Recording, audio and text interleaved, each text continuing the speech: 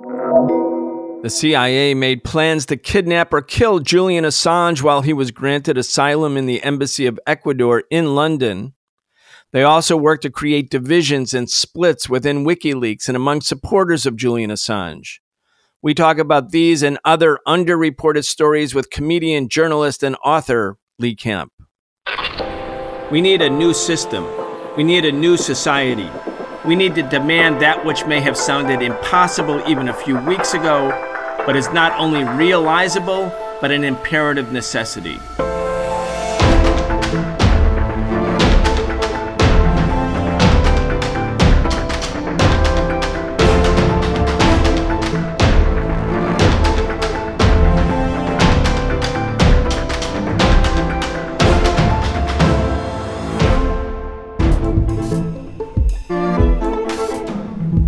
Welcome to this week's episode of The Real Story on the Socialist Program, where we go beyond the superficial to understand the social and political struggles dominating the world today.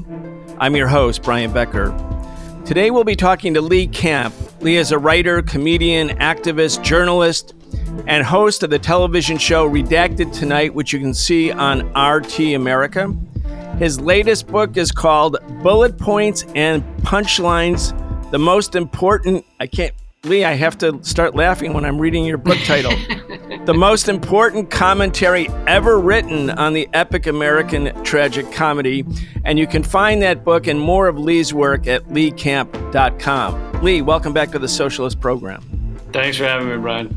Well, we have a few, I would say, big issues to talk about. Usually when we do this episode in the Socialist Program, it's a single focus, a deep dive, like we did our 7-part series on China's foreign policy. That was 9 hours on, very focused topics. But we want to discuss with you a couple, maybe a few, perhaps several important issues. And the reason we wanted to talk to you, Lee, one, is because you're one of our favorite guests. And two, because you've been, in fact, commenting and discussing in different platforms and different media outlets some of these important issues. One of the issues is the revelation by a Yahoo News investigation that the CIA was earnestly trying to either kidnap or assassinate Julian Assange. We want to talk about that. Mm-hmm. We want to talk also about the lawyer for the indigenous people in Ecuador who sued Chevron, that would be Steve Donziger, and what actually happened to him. And of course, we also want to talk about the weird, not maybe completely unpredictable trajectory of Tulsi Gabbard's political orientation.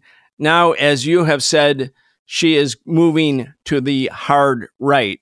Anyway, a number of really, really important issues. Let's start first with this amazing story, not shocking, but it's an amazing story that the CIA focused a big effort on trying to or thinking through how to either kidnap or kill or both Julian Assange, currently still in prison. Yeah, it truly is an incredible and, of course, revolting story that our government is involved with plans to kill a journalist. The mainstream media has decided to begin covering this, Yahoo News included. I guess they quote unquote broke the story. But of course, this isn't actually breaking news. It was covered over a year ago by the Gray Zone. And then, various other outlets did stories afterwards, Consortium News and others. But now it's become a mainstream media talking point because they're able to say, look, this is how crazy Donald Trump and Mike Pompeo were. And, the American government is not crazy when you're not under Donald Trump and Mike Pompeo. But of course, that Yahoo News expose, leaves out the fact that horrible things were done to Assange during the Obama administration. He fled into the Ecuadorian embassy. There were FBI stings in Sweden and Iceland, both of which have collapsed. The key witness in all of the stuff that came out from Iceland has come forward recently in the past few months and said he made it all up and he lied under oath. So plenty was done against Assange during the Obama administration. However, there were not plans to assassinate or kidnap him that we know of until Donald Trump and Pompeo gets in there. Pompeo apparently was furious that WikiLeaks had revealed CIA's Vault 7, many of their hacking tools and other digital tools that they use to either spy on or create digital false flags, etc. That was revealed by WikiLeaks. And so Pompeo thought, well, let's just kill this guy. It really did get insane. So while the Yahoo News story, it does a lot of disinformation, misinformation, including buying into Russiagate, which has all collapsed and been debunked, they do confirm this key fact that our government, the U.S. government, at least at certain points, was plotting to kidnap or kill Assange. Right. And let's just go back to how Julian Assange was, in fact, prior to this, characterized by the Democratic Party, by Hillary Clinton, and in contrast by Donald Trump. Here in 2017, Donald Trump is drawn in with Pompeo. They're thinking, how can we kill Julian Assange? And they really go through many, many detailed plans. And as the Yahoo News said, discussions over kidnapping or killing Assange occurred, quote, at the highest levels of the Trump administration, said a former senior counterintelligence official. Quote, there seemed to be no boundaries. Now, right before that, in 2016, when WikiLeaks was releasing documents that came from the Democratic National Committee that showed that the Democratic National Committee had, in fact, gone out of its way to make sure that Bernie Sanders would not win the Democratic nomination in 2016 and that, indeed, Hillary Clinton would win. When those revelations came out in the summer of 2016, Donald Trump welcomed them. He said, WikiLeaks, keep releasing more and more documents. Come on. You know, he was making WikiLeaks like a pro-WikiLeaks talking point, which, of course, then confirmed in the minds of all Democrats that WikiLeaks, in fact, was a tool of the Republicans and Trump, and thus a tool of the Russians. And in fact, they spent the next 3 years making the argument that the only reason Donald Trump could become president was because of the bad deeds done to him by the Russians using WikiLeaks. And while Julian Assange at one time had I would say, a very high popularity or approval rating among progressive Democrats, they pretty much all turned against WikiLeaks in 2016, 2017. And oddly, while the Democrats were convinced that Julian Assange and the WikiLeaks were just non-state agents of Russian intelligence, the Trump administration, which would presumably be the beneficiary, was trying to kill him. Amazing. Yeah, it is pretty incredible. But, you know, there's a lot of disconnects of what Trump would say during rallies with what the actual behavior of our government. Trump's much like a comedian in campaign rallies. He goes where the punchlines are. So, you know, that got a big cheer saying, come on, WikiLeaks, reveal more information. But, you know, if WikiLeaks had information on Trump, they would have released that as well. And I'm sure he wouldn't have liked that. But yeah, it still is truly incredible that our government was willing to discuss killing a journalist, assassinating a journalist. And they had all kinds of levels of spying going on in the Ecuadorian embassy. At one point, they even had created a plan to steal a diaper from a baby that was being brought to visit Assange to test the DNA and see if it was his child. So literally they're stealing used diapers out of the dumpsters. It was his child because, as we learned later, he had 2 children with Stella Morris while he was in the Ecuadorian embassy. But I mean, it's just disgusting on every level, and it's morally repulsive. And, you know, it reveals the U.S. government for what it is, an empire that is very scared of the truth being revealed. They view nothing as threatening as Julian Assange or Edward Snowden, people that reveal their secrets, reveal their war crimes. And this goes for under the Trump administration down through under the Obama administration, Hillary Clinton. Hillary Clinton at one point said, you know, laughingly, we should just drone bomb Assange. It really is just phenomenally repulsive. Let's talk a little bit about the Vault 7 leaks that actually were the thing that made Pompeo and the CIA and apparently Trump too want to kidnap or kill or both Julian Assange. Here's what WikiLeaks said at the time. Tuesday, March 7th, today, WikiLeaks begins its new series of leaks on the U.S. Central Intelligence Agency, codenamed Vault 7 by Wikileaks. It is the largest ever publication of confidential documents on the agency. The first full part of the series, Year Zero, comprises 8,761 documents and files from an isolated high-security network situated inside the CIA's Center for Cyber Intelligence in Langley, Virginia. Recently, the CIA lost control of the majority of its hacking arsenal, including malware, viruses, Trojans, weaponized zero-day exploits, malware remote control systems, and associated documentation. The extraordinary collection, which amounts to more than several 100 million lines of code, gives its possessor, meaning those who took the documents, the entire hacking capacity of the CIA. The archive appears to have been circulated among former U.S. government hackers and contractors in an unauthorized manner, one of whom has provided WikiLeaks with portions of the archive. Lee, this was called by the CIA the biggest intelligence loss in the history of the agency. But what we learn here is that the United States government, through the CIA, and of course through the NSA, is involved in all types of cyber warfare against other governments, against corporate entities, against people in progressive political movements, whereby these hacking tools allow the CIA to take control of cars, take control, of course, of computers, but take control of big parts of technical apparatus to manipulate it against those who think that they actually possess these technologies. It's a big, big revelation in terms of what the U.S. government and what the CIA is really doing.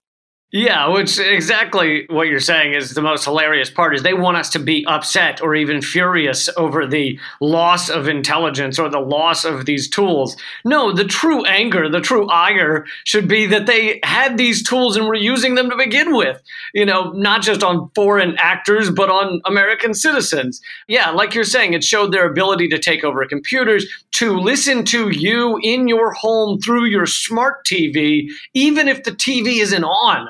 So you could have a blank TV sitting on your wall and it's listening. They're listening to your conversations in your house. It revealed stuff like that. It revealed that they could, and this probably isn't a surprise to a lot of people, but hack into computers and leave various things like Russian characters in the hacking so that others would look at who hacked the systems and decide it must have been the Russians. Basically, exactly what we learned from Russiagate is, there's Russian characters. It must have been the Russians, as if no one could put Russian characters in order to lead people astray on their analysis. But that should be what people are angry about, that the CIA was doing this at all. This, along with the, Pompeo as head of the CIA back then, and the CIA in general planning to possibly murder a journalist, these should all go together into one big folder that's called the CIA has run awry.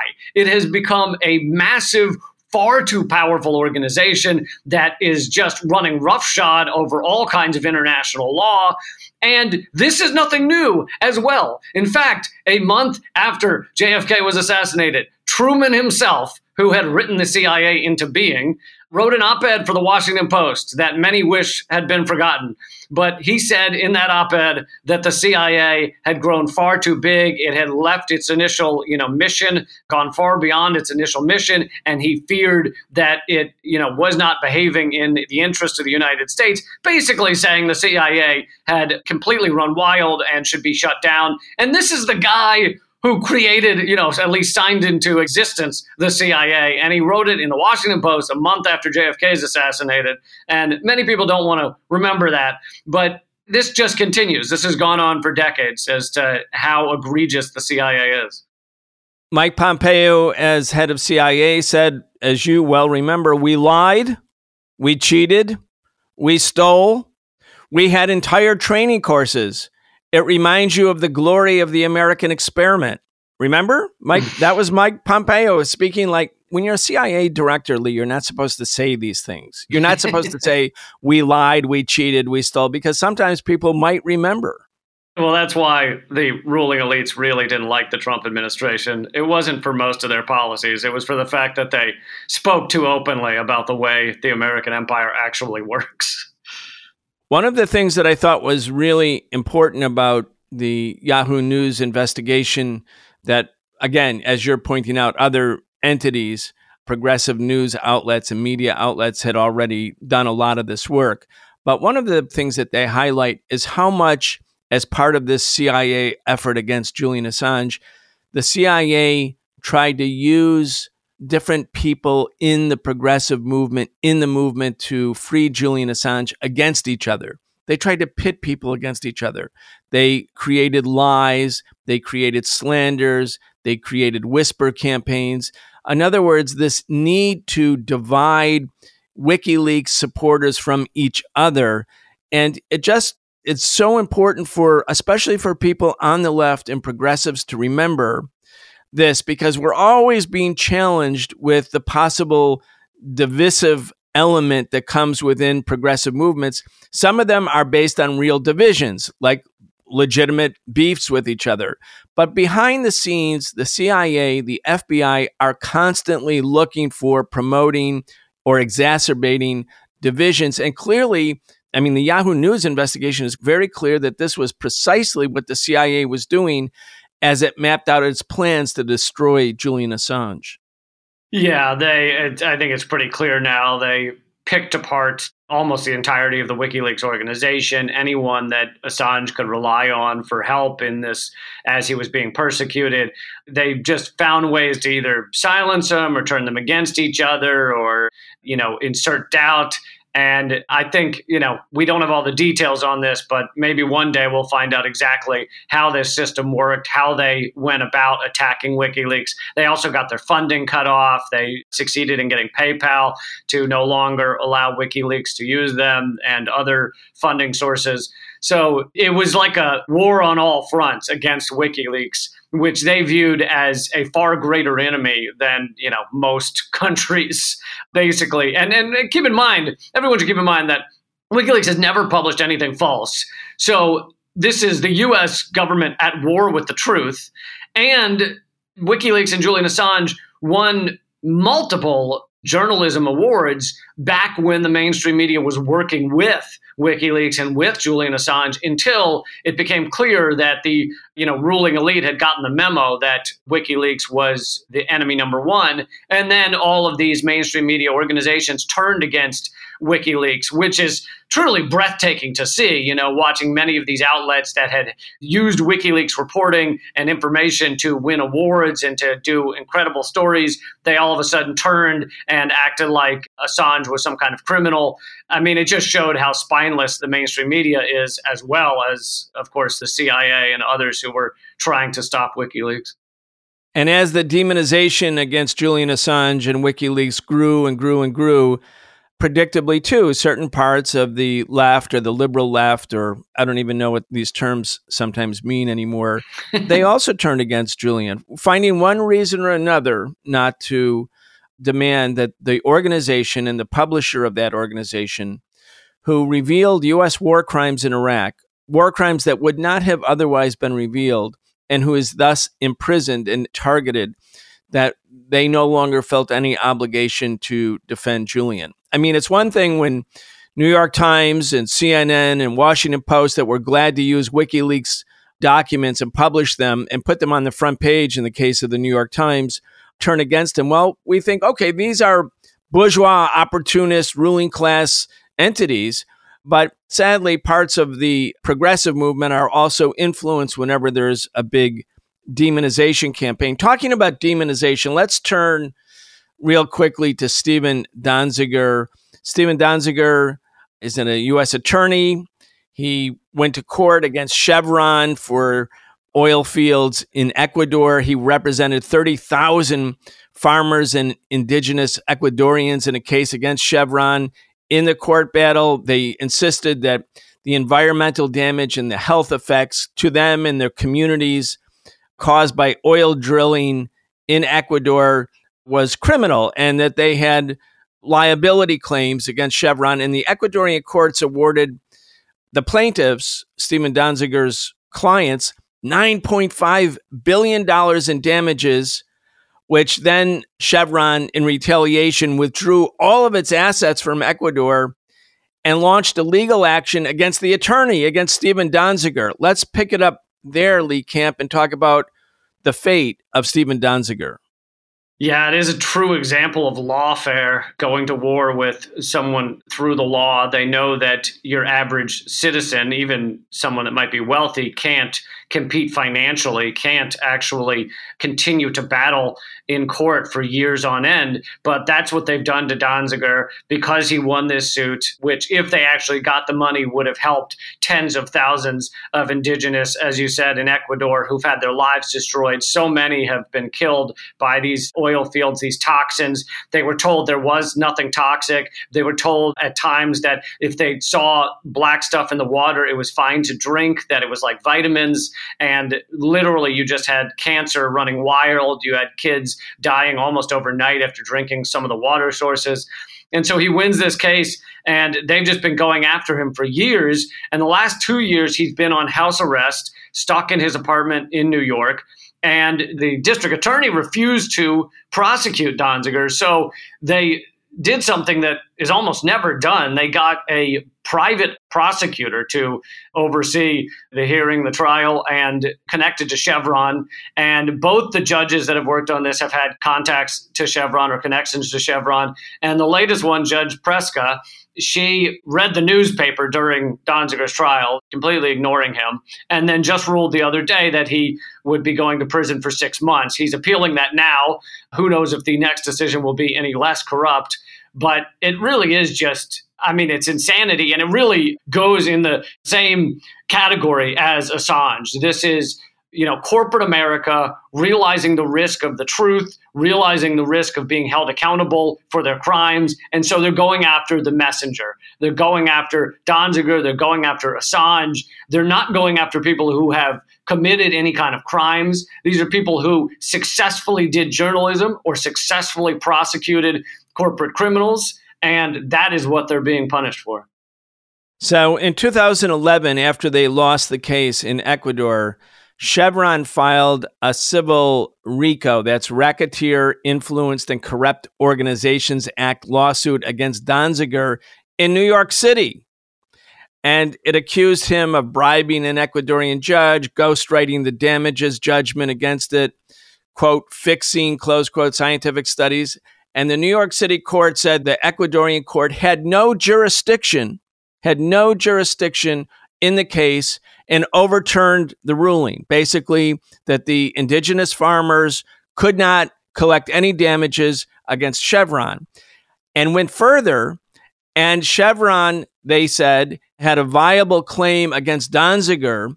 And they, in this lawsuit against Donziger, which was for $60 billion, this whole army of Chevron lawyers against Stephen Donziger, the one lawyer who represented the indigenous, they went after him. And Donziger estimated that the legal fees that Chevron was paying in appeal had exceeded $2 billion to destroy him.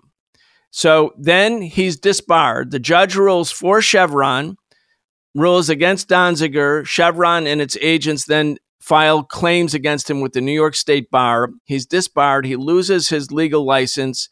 Then he's put on criminal trial.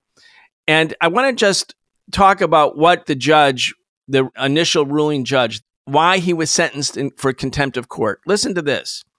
As part of the appeal process after the initial ruling, the one in Ecuador, Judge Kaplan ordered Donziger to submit his computer, phones, and other electronic devices to Chevron to allow it to search for his assets. Donziger refused, arguing that doing so would violate attorney-client privilege of his clients, and he appealed the order on constitutional grounds. When his appeal was pending, the same judge charged him with 6 counts of criminal contempt of court for not turning over his devices to Chevron, the party he was suing on behalf of his clients. Anyway, And now he's the one who is incarcerated. Again, people always tell you, the ladder of law has no top and no bottom. The image is the judges. They have the weights. They're all balancing each other. Whether you're rich or poor, if you steal a loaf of bread, you're going to get equal justice. You got all of that kind of stuff, Lee. But this case, it blows the mind. Yeah, I don't think rich and poor get the same legal system. Well, if they steal a loaf of bread, which of course rich people are doing constantly. Well, if you steal a loaf of bread, maybe. If you steal $1 billion, then you're fine. You can get away with that. Yeah, and the misdemeanor that he's charged with, contempt of court, apparently no lawyer's ever been held for more than 90 days. And he, on the other hand, has been on house arrest for 2 years and now sentenced to 6 months more in prison. It's truly hilarious. And luckily, you now have some people speaking up about it. The UN Human Rights report just came out saying that he had not gotten a fair trial and that his detention is against international law. Of course, the corrupt judges did not care about that ruling by the UN. And, this is just yet again corporate America, incredibly powerful corporations owning our system, owning the legal system in many regards. And they can cover up their crimes by owning this criminal justice system. Let's not forget that pretty much everything the Nazis did in Germany was quote unquote legal, because if it wasn't legal, then they changed the law to make it legal. So this is another example of that, where the criminal justice system is not giving anything remotely like a fair trial to Danziger. And it really is, just the deeper you dig on it, the more it reeks. And, when I had Danziger on Redacted Tonight to interview him, we talked about some of these videos that have been leaked from Chevron. These are Chevron's internal videos that were not meant to ever see the daylight. And they're Chevron officials in Ecuador during the trial that happened there, going out to the farmland and trying to find a core sample that didn't have oil in it so that they could then say to the courts, look, here are the core samples. There's no oil in that farmland or in that area. And the video is of them laughing nervously about the fact that they can't find any land without oil in it. They literally pull up core after core sample and oil is in everything. And they're joking around about, wow, I guess we did it again. We found more oil. And it's truly incredible to see them both laughing about this and to see these videos that they had hoped no one would ever see, and to see that literally they can't even find land in this area that hasn't been contaminated. So it just goes to show, there is overwhelming evidence of their crimes. And yet right now, instead of fighting to get that money for the indigenous, we, meaning activists, meaning anyone who supports Danziger, are having to fight just for his freedom. I'm so glad you were able to interview him. By the way, I meant to ask you when we were talking about Julian Assange in the first part of this episode, you also talked to Julian's father. Just talk about that a little bit and what he said and how he is and how the family is. Yeah, I just had him on this week on Redacted Tonight. He's in Australia, although he is coming back to England for the final extradition appeal, which, everyone should know that the moment the Biden administration drops the appeal, Assange should be a free man, but they're not dropping the appeal. And this is despite the fact that Obama's administration didn't even want to bring charges because they figured it would be of grave concern against press freedom and freedom of journalists to actually function as a profession. They ultimately decide to not bring charges against Assange. But here is the Biden administration appealing the non-extradition decision. But yeah, Assange's father, he's keeping high hopes. He, of course, was horrified to hear of their plans that are now passed, hopefully, to assassinate his son. And, he talked about how not enough has been made of the fact that their main star witness against Assange has now recanted and said that he lied under oath to try and indict Assange. He did it because the FBI had him on other charges and basically said they would drop those if he lied about Assange. The guy's name is Siggy Thorgerson, I believe. And so he talked about that, and he talked about, what an egregious destruction of justice it is, how his son has done important things for the world, important things for multiple nations.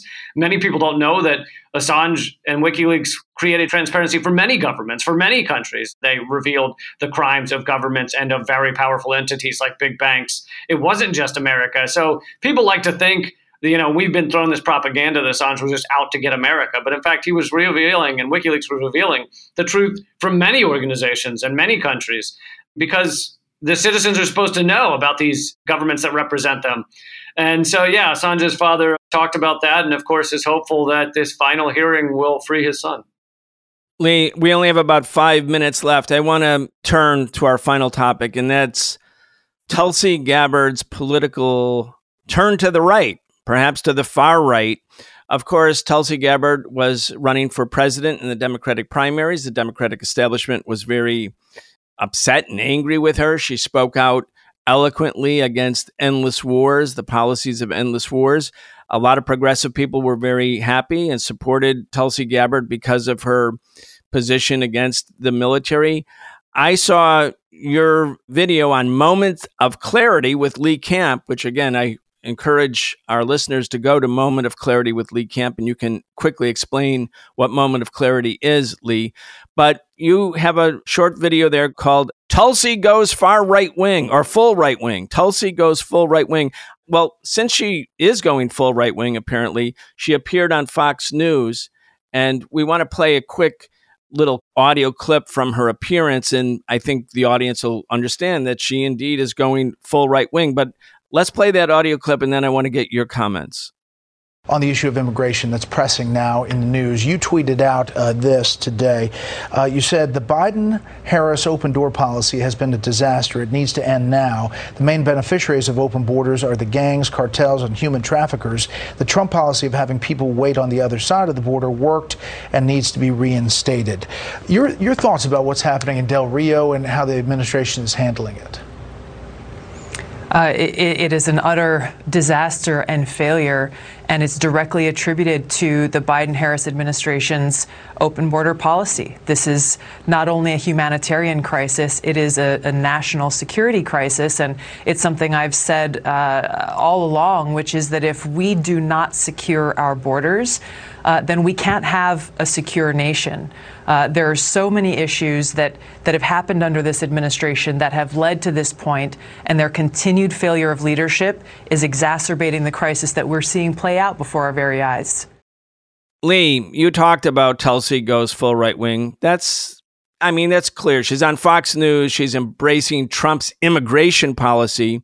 Tulsi Gabbard has reoriented politically, and I think it's so important for people because especially people who are not in left socialist parties per se. They're always looking for a politician who will be sort of the savior, the hero, the salvation. And Tulsi Gabbard sounded pretty good on some issues in the Democratic Party primary debates. But again, if you just are looking for whoever's sounding good at a particular moment, you can really get misled by politicians who can move to the left or to the right. But this is a big move to the right. Yeah, it's pretty hilarious if it weren't so serious. But I challenge someone to go read Tulsi Gabbard's recent Twitter feed and cover up the title and see if you can tell the difference between Fox News and Tulsi Gabbard. So she goes on Fox News, agrees with them on every point, seems to be really harping on the idea that Biden and Kamala Harris have open borders. This is attributable to the open borders policy of the Biden administration. But you can look up the numbers, and the Biden administration, since he came into office, is on track to deport as many or more than Donald Trump. Also, not to mention, Biden was VP under Obama, who deported more than any other president in history. So it's hilarious that she's saying this is an open border policy, which repeats multiple times, which is utterly not true. But then on top of that, she's talking about the crisis that happened at the border when you had tens of thousands, I think it was 15,000 Haitians at the border looking for asylum, looking to come into a country as their country is having so much difficulty. And she says that crisis is attributable to open borders. Literally, they're stuck there because the borders aren't open. That is why they're standing there. So it's like laughably stupid on top of being false. And then, of course, she and Fox News and all the rest are not going to talk about the fact that much of the reason Haiti is having so much difficulty is due to our own actions in Haiti, our aggressive stances, our various coups we've helped perpetrate in Haiti, picking up Aristide and kidnapping him and dropping him off in Africa in 2004. So, of course, she's not going to talk about any of that. She's just going to say, and many other countries in Latin America, by the way, she's just going to say, oh, this open borders policy is a real problem. It's so laughably ignorant and right-wing that it's tough to even know what to do with it. And I went back to watch one of her clips from the Democratic debates to see whether she used to speak like this at all. And on immigration, she basically made her entire response on immigration how terrible it was that families were being torn apart, how terrible it was that children were being kept in cages. And basically, it's all about how asylum seekers should be able to easily get into the country and find a new home here. And so it's the polar opposite answer to what she was saying on Fox News. In addition to her appearance on Fox News and her tweets, Tulsi Gabbard also issued a video statement announcing that she had been gone on a special mission with the U.S. Special Forces in Africa. You can tell, Lee, from her language that she is no longer functioning as an opponent, if she ever was, of the U.S. military-industrial complex or the Pentagon High Command. Aloha, everyone. You haven't heard much from me lately. I've been gone for the last 4 months, serving on an active duty tour and deployment to Africa as a civil affairs officer. I was supporting a special forces mission to go after al-Qaeda affiliated jihadists. Now, every single day, it was truly my honor to work with incredible patriots, experienced, focused warriors with an unwavering commitment to serve our country. So, Lee, when you hear Tulsi Gabbard now, she's talking about she's proud to be with the warriors fighting in Africa, part of special forces. Doesn't sound like a vigorous opponent to the military-industrial complex or endless war. A real demonstration of how people need to be aware of politicians, the sharp turns to the right, and the poison of opportunism, which is clearly here. She's trying to be some other force within the right wing of the Republican Party or beyond. What do you think? Yeah, and I will say in this area, on this topic, while I liked a lot of what she said during their presidential run about ending endless war and et cetera, how horrible our wars are, American empire, I did know that in many occasions she still defended drone warfare. And to me, that was her seemingly saying she's only against war when it harms our veterans or our military. So she's fine with the millions that are killed by our various bombing and various incursions and invasions, as long as they're not killing her fellow soldiers. And to me, that's a severe moral misunderstanding. She doesn't seem to have the care for the innocent civilians that are dying of our bombs, only for our soldiers who are dying or becoming, seriously maimed during our invasions and our attacks. And so to me, that's less of a shift. And I had always had concerns about that she didn't seem truly anti-war. But now it seems very evident that she's not really anti-war at all. She just went over and served again in Africa as part of AFRICOM, which why should the United States even be in Africa? If she believes that, if she wants to know why the American empire should even be in Africa, then why is she running over there to help it be in Africa, to help it invade another continent that we have no right to be there? So to me, that's less of a shift, but it's still, and people should have been skeptical earlier, but it still is a shift to the right wing. She clearly thinks that is where her following will be gained. And, yet again, so many people are let down by a politician that they thought was actually progressive, that they thought actually stood for something and now seems to stand for almost nothing. And I know earlier you asked about my Moment of Clarity segment on Tulsi Gabbard. I think the easiest place if people want to find that is to go to radindymedia.com. It's a site I've created that has a bunch of leftist media there, Rad Indie Media, and it's got plenty of your stuff as well, Brian, your excellent show. So we post it all there. Very good. And so important for our audience to really listen to the words of these politicians, because people want them to be saying the things that they believe in, but you have to listen carefully. A lot of people said, oh, Obama's against war because he said the Iraq war was a stupid war. Well, he just wanted to end that war, but was prepared to move on to the next war. Anyway, we've been joined by Lee Camp. Lee is a writer, he's a comedian, he's an activist, he's a journalist, and he's the host of the television show Redacted Tonight. You can also, Lee, again, just for the audience, say again the media outlet. radindiemedia.com, RADINDIE media.com. And you can see Redacted Tonight on RT America. Lee's latest book is called Bullet Points and Punchlines, the most important commentary ever written on the epic American tragic comedy. And you can find it and more of his work at leecamp.com. You've been listening to The Socialist Program with Brian Becker, where we bring you news and views about the world for those who want to change it. If you enjoyed the show, subscribe on your favorite podcast app and follow us on Facebook, Twitter, and Instagram. We can only continue our work bringing you high-quality news, analysis, and history with the support of our listeners. Connect with us and become a patron at patreon.com/The Socialist Program and receive an invitation to participate in an exclusive monthly seminar with Brian Becker.